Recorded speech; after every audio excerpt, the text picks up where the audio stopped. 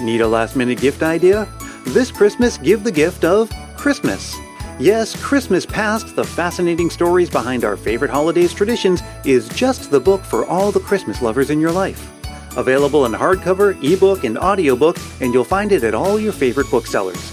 Give them a Merry Christmas, and tell them Brian Earl sent you.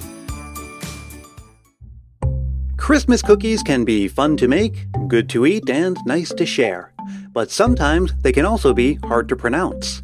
And sometimes they get their own day on the calendar. National Gingerbread Cookie Day falls on November 21st, but gingerbread isn't difficult to pronounce.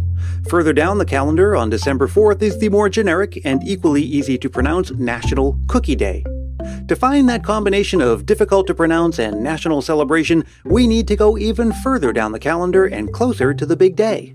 Because here in America, December 23rd is not just good old Christmas Eve, it's also a day dedicated to appreciating the little cookie packed with Christmas spices and, at least nowadays, often dusted with sugar, the Pfeffernusse.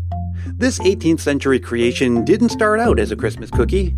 The story of the Christmas cookie with the funny name is filled with stimulants, aphrodisiacs, Russian high society, and a top-secret recipe that literally only a few people on Earth have ever known.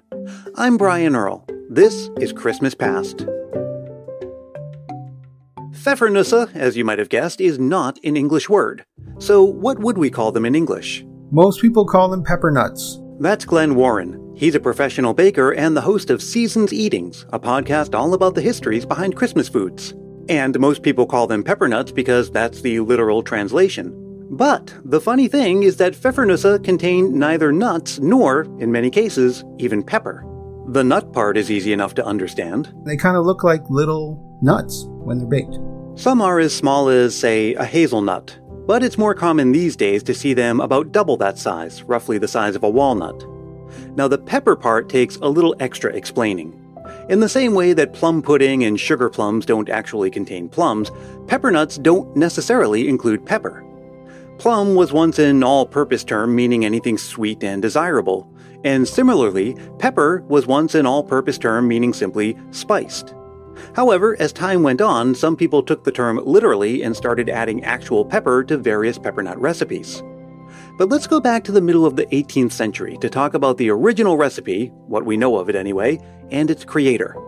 In 1753, a confectioner in Offenbach, Germany, named Johann Fleischmann, created the first pepper nuts. He would bake by himself as a baker, as one did back in the day, and he wouldn't tell anybody how he made them. And Fleischmann had good reason to keep the recipe all to himself, because this new cookie of his became so popular and even coveted that it was most certainly in his interest to keep the recipe a secret. It was thought to have been eaten at the Russian courts. There's literature saying Russian courts, Felix Mendelssohn Bartholdy made a detour at Offenbach because he would always stop there to buy pepper nuts before he went to the Dusseldorf Music Festival. The famous writer Johann Wolfgang von Goethe was also especially fond of them. He would constantly have them shipped more than 170 miles to his home in Weimar and would speak of them in letters to friends using flowery and poetic language. So what exactly was all the fuss about? Well, for a little cookie, they're positively bursting with flavor and texture. Crisp on the outside, soft on the inside, a distinctive combination of spices like cardamom, cinnamon, ginger, and nutmeg. It's in the same ballpark as gingerbread, but you wouldn't confuse it with gingerbread. And speaking of gingerbread, the brothers Grimm, widely thought to have popularized the gingerbread house with their published version of Hansel and Gretel, are part of the Pfeffernusse story too, in a way. In the 1820s, cardamom was thought to be a stimulant, and nutmeg was thought, by some people anyway, to be an aphrodisiac. Apparently, the brothers Grimm were two of the people who thought that, and they reportedly felt motivated to warn the sister Grimm, their sister Charlotte, to watch out about overindulging in Pfeffernusse. It was a different time back in the 1850s. But how long could something like this actually remain a secret? You'd have to assume that any experienced baker could probably figure out the recipe. And yes, there have been many variations over the centuries. But the precise ratios of ingredients and the specific techniques have been closely guarded from the beginning and passed on only to hand-picked successors. It was kept a secret for centuries and passed on through generation after generation. Back in 1998, the original owner of the pastry shop retired. He was 85 years old, and he bequeathed his family recipe passed down for centuries to his pastry apprentice, who was already 65 at the time. He had promised on his deathbed to keep the secret still guarded. Only like one person or one family knows the original recipe. Bakers who have kept the secret have been reported to have locked themselves in the bakery when preparing the dough. In the same way that gingerbread began its existence as a more general special occasion treat, and later became more closely, or more or less exclusively, connected with Christmas, the same is true for Pfeffernusse. Because they were popular on special occasions, they naturally found their way into, not Christmas, not first anyway, but the feast of Sinterklaas, celebrated on December 5th in the Netherlands and December 6th in Germany and Belgium. Their small size made them perfect for putting in the shoes that children would leave out to collect gifts. The Mennonites brought the Pfeffernusse tradition to America from Germany probably sometime around 1800. They're popular with the Amish and the Mennonite communities in the U.S. when they've emigrated from Germany.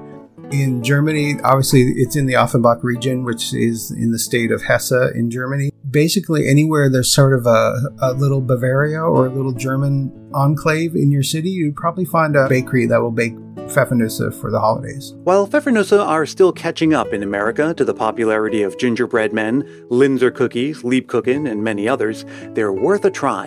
And maybe National Pfeffernusse Day will help more people do just that. Christmas is certainly a season for making memories and reliving old ones with the ones we love. And if you're lucky, the good memories far outnumber the not-so-good. But let's face it, they can all be gems. Memories of baking disasters, dashed travel plans, recent breakups, they're part of life, and that means they're part of Christmas too. But in their own way, they can become just as treasured as those memories filled with the warm glow of Christmas, provided that you keep the right attitude about it. Just like B in England. It was 2006 and my now husband and I had just got together. We decided to go to New York for a magical fairy tale Christmas, just from the 21st of December through to the 26th. We started our trip with a train ride to Nassau Coliseum to watch the New York Islanders play. On the train journey back, my husband suddenly felt incredibly ill. He proceeded to vomit for the next 3 days, which meant that Christmas was a total write-off. I remember walking the streets of New York and Alphabet City in particular in the early hours of Christmas Day, just trying to find somewhere that was open to buy a bottle of Pepto-Bismol. My husband recovered by the evening of the 25th, and then 26th we were due to go home. We'd just stopped off at Dylan's Candy Bar, which I'd always wanted to try, when all of a sudden I felt kind of unwell myself. I then proceeded to get incredibly ill, missed my flight home, passed out on the floor of JFK airport toilets, and was refused entry to the plane. I had to take a plane another 36 hours later. I will never ever remember that trip, and the worst thing was the B&B that we were staying in had a shared bathroom. It certainly wasn't our favourite Christmas ever, but years on, we still laugh about it, and to be honest, I wouldn't change it for a thing. Now I'm thinking about what disastrous Christmas memories I have. I do remember coming home from a family outing as a child one night to find that our Christmas tree had toppled over. And one time as an adult, our Labrador Retriever had chewed a bunch of ornaments right off the tree, including some that I had had my entire life. Well, since we're on the topic of unpleasant things, I'll tell you something you probably already knew. As this episode is arriving on Christmas Eve, it is the last of this year's episodes where I tell you the story behind a Christmas tradition.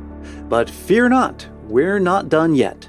Join me again on Christmas Day for our 7th annual look back at all the news, trends, and happenings that made Christmas what it was this year. I hope you've been having a wonderful Christmas season up till now, and that the best is still to come. I'll see you again very soon, and until then, let me wish you a happy National Pfeffernusse Day and remind you that Christmas Past is produced in wonderful Willow Glen, California by yours truly, Brian Earl. You can reach out to me anytime. My email address is christmaspastpodcast@gmail.com. Find me on Facebook, Twitter, and Instagram, and join our private Christmas Past Facebook group if you haven't yet. And if you're really feeling the Christmas spirit, why not help more people discover the show? It's as easy as telling a friend about it or leaving a review on Apple Podcasts. If you do leave a review, I'll send you a Christmas Past sticker and a handwritten Christmas card as my way of saying thanks, any time of year, and you can reach out for more details about that. I'll see you again very soon, and until then, may your days be merry and bright.